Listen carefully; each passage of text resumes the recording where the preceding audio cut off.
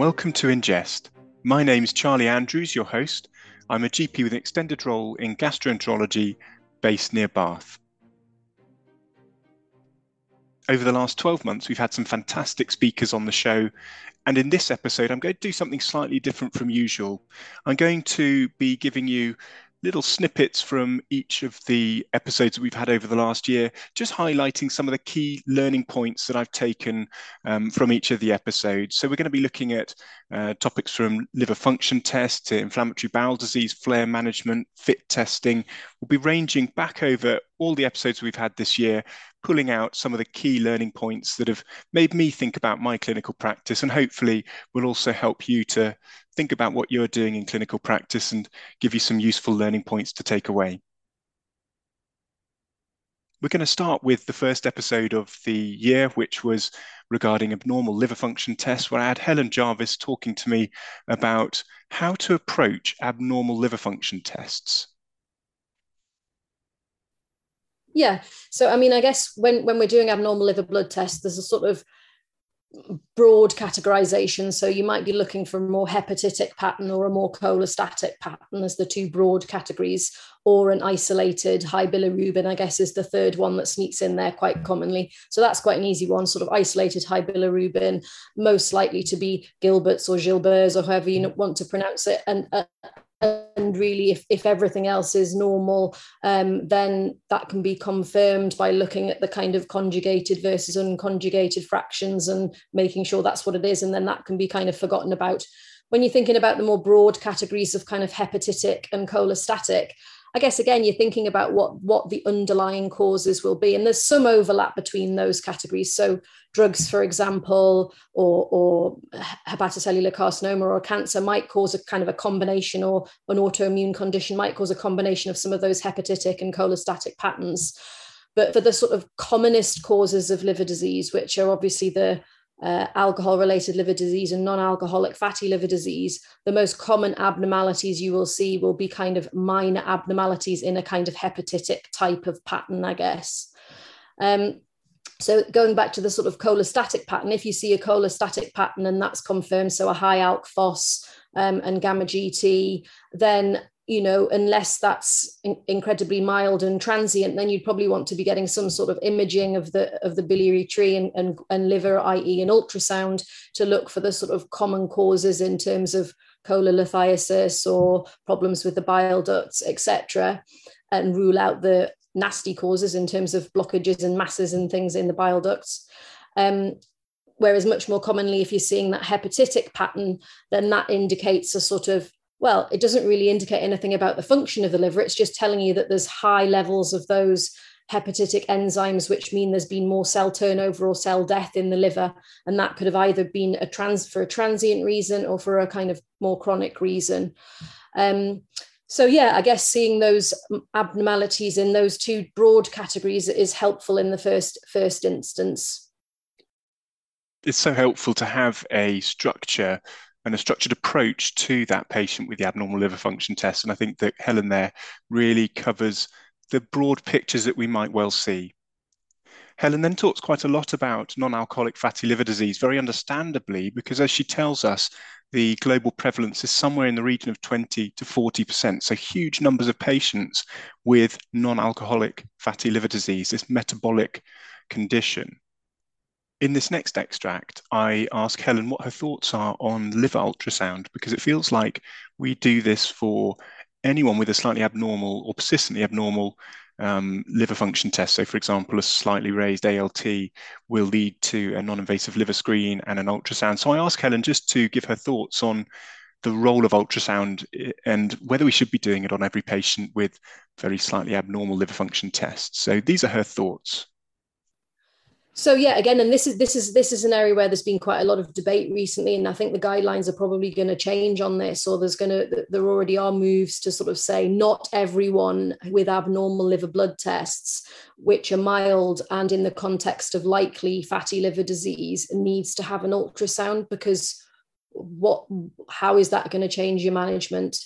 most of them will show up as having fat on the ultrasound, and there's been some studies which have shown that they don't really show anything else on the ultrasound, so we're not missing lots of cancers or other causes of liver disease if we don't do ultrasounds on people with mildly raised ALT. So it's just a sort of way of coding or ticking a box for fatty liver disease. But we could probably just code or tick that box based on the fact that they have lots of other metabolic risk factors and a mildly raised ALT. That should be enough information to say they've probably got non-alcoholic fatty liver disease or fatty liver caused by the metabolic syndrome. So at the moment, in a lot of the regional guidelines, as part of that first line kind of liver screen as such, a liver ultrasound is in there. But as we know in general practice, if we did liver ultrasounds on every single person with an ALT of 42 or 45, we'd be kind of overwhelming the system. So my personal practice within that is that if they've got a cholestatic picture or there's any diagnostic doubt as to the cause of those liver blood tests, then part of that diagnostic workup would often include an ultrasound, probably prior to seeking some advice from secondary care as to what the diagnosis might be. But if you're pretty sure what the diagnosis is, and they've only got mild abnormality in their ALT is the only liver blood test that's abnormal, then I don't necessarily do an ultrasound scan before I start doing those other tests to look for, whether they might have a likelihood of liver fibrosis. So before doing those FIB4 scores or NAFLD fibrosis scores or whatever way you're going to use to triage out all of the likely kind of benign steatosis patients from those who may be at slightly higher risk of having progressed to fibrotic liver disease. So some really helpful thoughts and advice there from Helen Jarvis certainly has helped to make me think about my own practice in this very common scenario where we have slightly abnormal liver function tests and we're trying to work out where to go next with it. So a really helpful episode from Helen. Our second episode of the year was with Dr. Kevin Monaghan, who was the lead author for the BSG and the ACPGBI guidance around using FIT testing to guide colorectal cancer referral in primary care.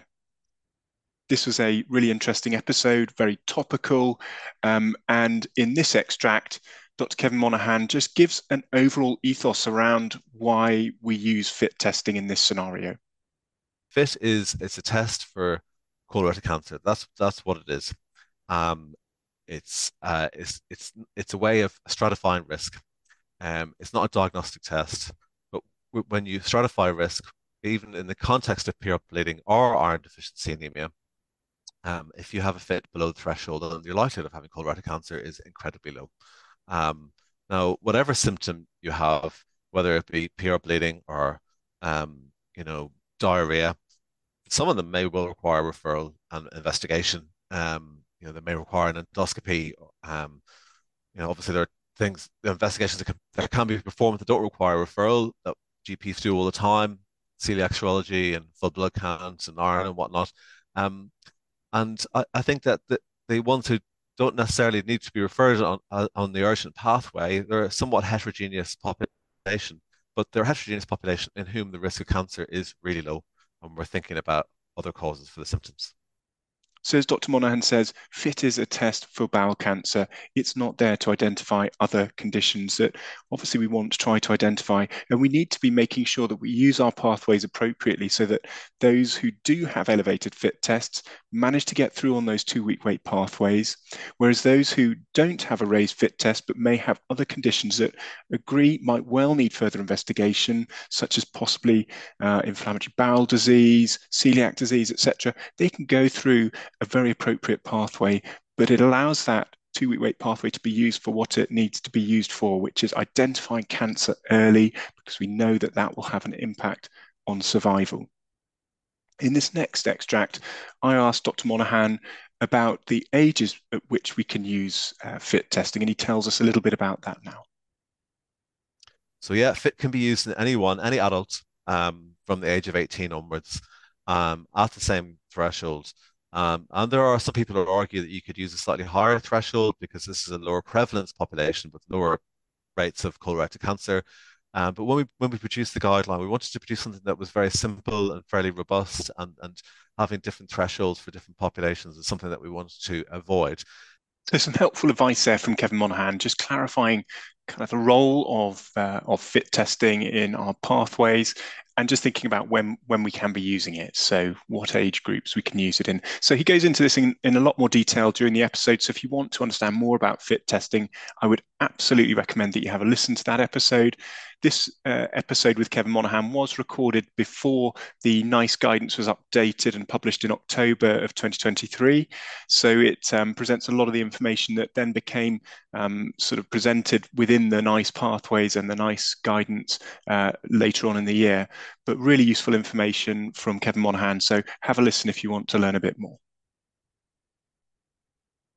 Our next speaker on the show is Dr. Kevin Barrett, talking about inflammatory bowel disease flare management. We talked about this really important topic, how it's actually quite common for patients with IBD, so ulcerative colitis, Crohn's disease, to experience flare symptoms. We talked about some of the things that might point towards an organic cause of symptoms as opposed to a functional cause such as IBS. And things like nocturnal defecation, we discussed early on in the podcast. So going to the toilet at night, very uncommon in functional disease, more common in organic or inflammatory bowel disease, for example. In this extract, Kevin is talking about how it can be really challenging to tell whether a patient is having a flare of their inflammatory bowel disease. And he also discusses the concept of overlap between functional symptoms and inflammatory symptoms. So again, a lot of patients, probably again 50%ish, that kind of figure, with IBD, inflammatory bowel disease, also have a functional IBS type pattern with their symptoms as well, where they still get they might get dietary intolerances. Some patients can't tolerate fiber, dairy products, gluten, those sorts of foods, including the high FODMAP foods. So again, the bloating and discomfort and increased bowel frequency, for example, although some people do get constipation with it, that absolutely can happen, and they can mimic and overlap and be almost identical to the inflammatory symptoms that you get. Patients with disease at the far end of the gut, so the sort of the left-sided disease and rectal disease, and ulcerative colitis, for example, they're much more likely to get blood in their stools, for example, much more blood and mucus perhaps than patients with more of a small bowel or generalized bowel thing that you might see in Crohn's disease, for example. Patients with very upper bowel disease, so the stomach and esophageal disease, that can be very, very difficult to differentiate. But the patients with generalized lower GI disease, it can be absolutely tricky. And you might get people who actually get both at the same time. They have an inflammatory flare, and that exacerbates their functional symptoms as well. So it's a real minefield, and it's really difficult in some patients. Some it's really obvious. They just say, actually, this doesn't feel like an inflammatory flare to me, because they've lived the disease, they know what's going on with it. Whereas others who are quite new or something changes, it's just difficult. Every patient's different in this situation, and that's the key with this. You can't easily pigeonhole patients and put them into in one particular pattern. So I think, as we all know, it can be really difficult to differentiate between functional symptoms and organic symptoms. So, differentiating between irritable bowel syndrome and inflammatory bowel disease, but so important that we do so that we treat things in the right way. Later on in the series, we had Dr. James Turville talking to us about fecal calprotectin, and it feels right to bring that episode in at this point, because in this next extract, Dr. Turville talks to us about how best to use fecal calprotectin to differentiate between irritable bowel syndrome and inflammatory bowel disease. Calprotectin should be primarily used to support your assessment of a patient, your risk assessment of a patient who presents with symptoms that might be inflammatory bowel disease or might be an irritable bowel syndrome. And you see a lot of these patients, bowel digestive symptoms, very commonplace in primary care. You know that better than me. And untangling that patient is what you use the calprotectin for. So as Dr. Turville says, we can use fecal calprotectin to try to tease apart those patients with functional versus organic pathology here. So differentiating between irritable bowel syndrome and inflammatory bowel disease. But What do we need to think about in terms of medications? Do we need to stop people's medications before we test for fecal calprotectin?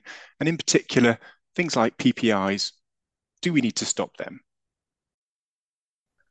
A range of medicines, anything that causes inflammation and migration of neutrophils into the gut mucosa will put up the fecal calprotectin. There's interest in PPIs. An excellent colleague of mine in the Southeast published some data on PPIs a few years ago, and I think this has caused some confusion. What he found was that people who were symptomatic with inflammatory foregut disease and so taking PPIs had an elevated fecal calprotectin. And this makes sense. If you've got a peptic ulcer, it may well raise your fecal calprotectin. But it wasn't the PPI per se putting up the fecal calprotectin. It was the use of that because of foregut inflammatory processes that were driving neutrophils into the gut mucosa. From my point of view, in the way our pathway is applied, the PPI has no bearing on anything. And it's another hurdle for you and the patient, you and primary care and the patient have to overcome before an assessment. So I would not worry about that at all. So some really useful advice there around how to use fecal calprotectin in practice. Certainly things that I've taken away from that episode with James Turville and has changed or adapted some of my practice. We're now going to move back to Dr. Kevin Barrett's talk about managing inflammatory bowel disease flares. And we're going to hear from him about how to best use corticosteroids or prednisolone in managing flares of ulcerative colitis. A really important topic and one where we need to be getting this right because these medications can have side effects. They can present risks to patients such as diabetes and osteoporosis. So we need to know how to use them appropriately. If they don't respond, if they come back, then again, the steroids that we can prescribe them in primary care, but again, we need to go for a decent dose. And the general dose that's used by most IBD teams is to go for 40 milligrams or 30 milligrams, start off at a decent level, but then to come down reasonably quickly. So typically reduced by 5 milligrams per week over that 6 to 8 weeks, depending on what the starting dose. So some really helpful nuggets of information there from both Kevin Barrett and James Turville about fecal calprotectin and flare management. In the next episode of Ingest, I talked to Marianne Williams, a specialist dietitian based in Somerset, who has been instrumental in setting up an IBS pathway within her area. We talk about dietary advice and the low FODMAPs diet in this episode. And I think that this extract that I'm going to play for you really just encompasses the importance of going back to basics with patients. I think before anybody looks at trying to use complex dietary intervention, it's, as you said, really important, Charlie, to look at the first line advice for IBS, because it may not actually be necessary to use any complex diets. I mean, the diet that's used most commonly for IBS is the low FODMAP diet. Now, that needs quite a lot of motivation to do it, and it just might not be necessary. So it should never be the first line approach. So if you get a patient who's sent you with IBS as a diagnosis, or you diagnose them with IBS, I would definitely not direct them straight to the low FODMAP diet, because it could be really simple things that need changing. So are they having a lot of junk food? Do they drink a lot of fizzy drinks? Are they eating a lot of spicy food?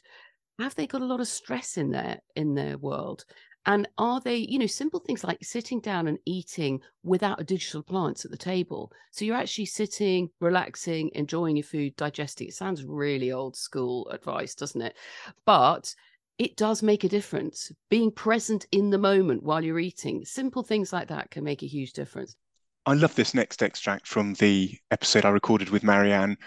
she has a really inimitable style in describing conditions and describing symptoms and management plans to patients. And I think that this really encompasses the importance of how we communicate with patients so they understand what is going on, what their symptoms are, and how, for example, dietary modification can help their symptoms.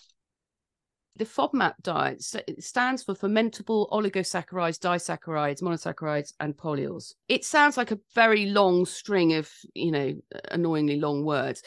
Basically, to cut to the chase, it's foods that ferment in the gut or cause water to be dragged into the bowel. Simple as that. So it's osmotic changes in the small intestine. So things like prunes get used for people with constipation, don't they? They get given prunes to eat in their breakfast or prune juice, etc. Now, the reason those are good for constipation is if you've got a hard little stool and you take prunes and those go down to the small intestine, because it's a FODMAP, they drag water into the bowel and mix with the hard stools and make the stool soft. Bob's your uncle, you haven't got so much constipation anymore. So that's a FODMAP approach. But the other thing is baked beans. Everybody eats baked beans, farts. Beans means farts. That's because they get down to the lower intestine, the large intestine, where they ferment. The bacteria in the large intestine ferment the residue of the baked beans, and so you get wind. Now, there are lots of fruit and veg and wheat, etc., that cause that exact same fermentation that baked beans cause. So there are some foods that cause the water to be dragged in, and there are a lot of foods that cause the wind. And if you get the wind, you're going to get the bloating. If you get the bloating, you're going to get that visceral hypersensitivity. You're going to get abdominal pain or discomfort. So there you've got your IBS symptoms. So it's what I call plumbing. It's really your body plumbing. So the FODMAP diet is dealing with the plumbing issues, nothing to do with the immune system or allergy or, nothing complex, literally just plumbing. People think of prunes and baked beans. That's the FODMAP diet, really. So what you're doing with the FODMAP diet with patients is you are removing all of those foods that have that effect for 8 weeks so that you can reduce the symptoms and see where you're at. Now, I always describe it to the patient as a bit like having a jug. You've got this jug, and what's happening is you're adding to this jug all the time with the FODMAP food you're eating. And then you might eat just too many and the jug overflows, and that's when you get your symptoms. Because the classic thing I get a lot of patients saying to me is, I had this food last week and I was absolutely fine.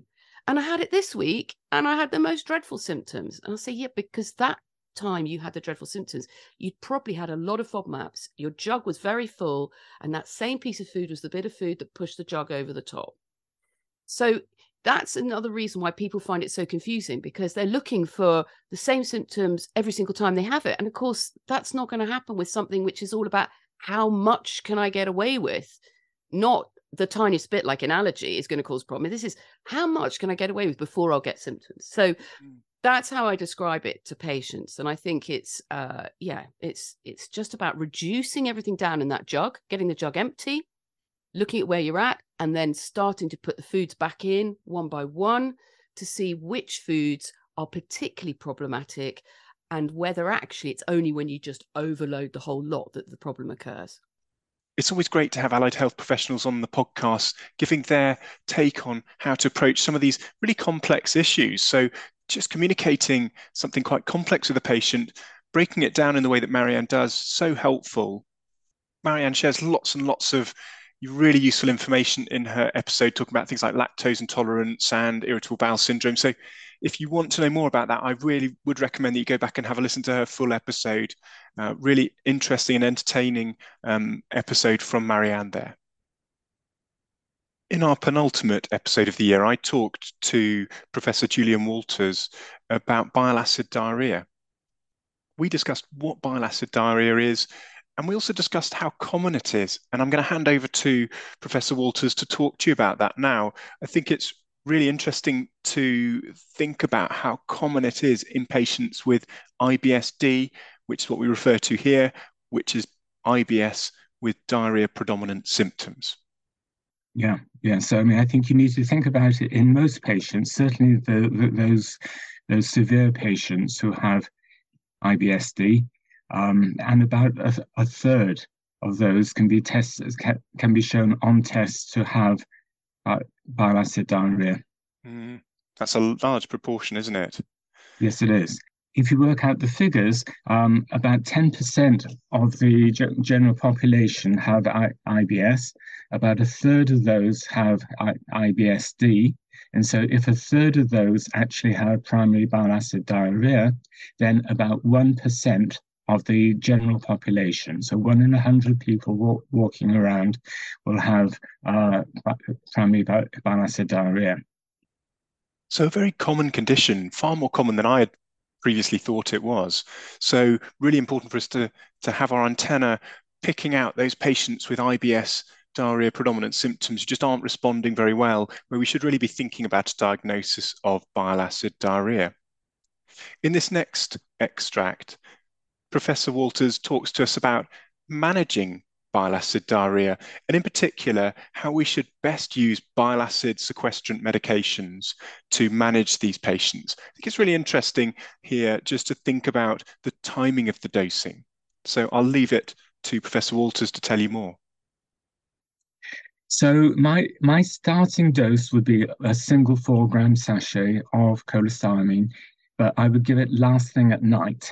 Now, the packaging suggests that you should take it with meals because cholestyramine was originally produced to bind bile acids, which would then drive the conversion of cholesterol to bile acids, and so would lower cholesterol within the blood. And so you wanted to bind the bile acids quickly and easily in order to promote the cholesterol conversion.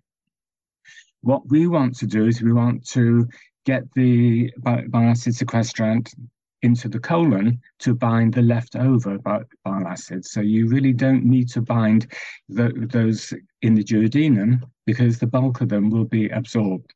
If there's overproduction, you just want to be able to reduce the amount of free bile acids within the colon. So patients report that, and this is a fairly consistent finding, that it works better taken on an empty stomach last thing at night. In our final episode of the year, I spoke to Dr. Andrew Moore about Barrett's esophagus. Barrett's esophagus is a condition that perhaps in primary care we don't consider or come across quite so often, but in secondary care it's encountered commonly, and a lot of the management is held within secondary care. But it's really important that we understand what Barrett's esophagus is, and Dr. Moore talks in detail about this with us. This first extract that I'm going to present to you is just talking about the cancer risk associated with Barrett's esophagus. Barrett's esophagus is a precancerous condition, an important precursor for esophageal adenocarcinoma. And so Dr. Moore talks about the risk of progression to adenocarcinoma in those with Barrett's esophagus here. Even in people with Barrett's esophagus, cancer is relatively uncommon. So around about 0.5% of people with Barrett's esophagus will go on to develop either high-grade dysplasia or cancer per year. And the estimate roughly is that about sort of 10% of people with Barrett's will develop cancer in their lifetime. So an important condition for us to be picking up in primary care so we can reduce the risk of esophageal adenocarcinoma. And I did ask Dr. Moore about which patients should we be considering an endoscopy in to try to identify this condition. And he gives his thoughts here. We recommend that you can screen for patients, screen for Barrett's esophagus in patients with a history of chronic reflux or 3 or more of the risk factors. So white race, over the age of 50, abdominal obesity, or a family history. And it's fairly common practice to offer a one-off screening endoscopy to people who've got a history of reflux for more than about 10 years. Although that's not a sort of widespread, as you know, not a population-based screening program as such. So Barrett's esophagus, clearly a condition that we want to identify. And Dr. Moore's given us some ideas there about which patients should we be targeting our endoscopies on. So that patient with the persistent reflux and some of those risk factors that he's just talked about there. We talk a lot more about Barrett's esophagus during the episode. We talk a bit about the treatments that are available in secondary care, but also the medications that we should be giving in primary care and how we should be reducing the risk of progression to cancer in this group of patients. So there we have it, a roundup of Ingest 2023, where I've tried to pick out some really useful learning points for you from the episodes that we've had over the last 12 months. Full episodes can be found wherever you access your podcasts, so whether that be iTunes, Spotify, or the Primary Care Society for Gastroenterology website. Please do follow the podcast, and then you'll get updates whenever we bring out a new episode. Finally, I'd like to say some thank yous. So I want to say a huge thank you to our speakers over the last 12 months, without whom we wouldn't be able to bring you this really useful learning resource. So I want to say a huge thank you to Helen Jarvis, Kevin Monaghan, Kevin Barrett, Marianne Williams, James Turville, Julian Walters, and Andrew Moore.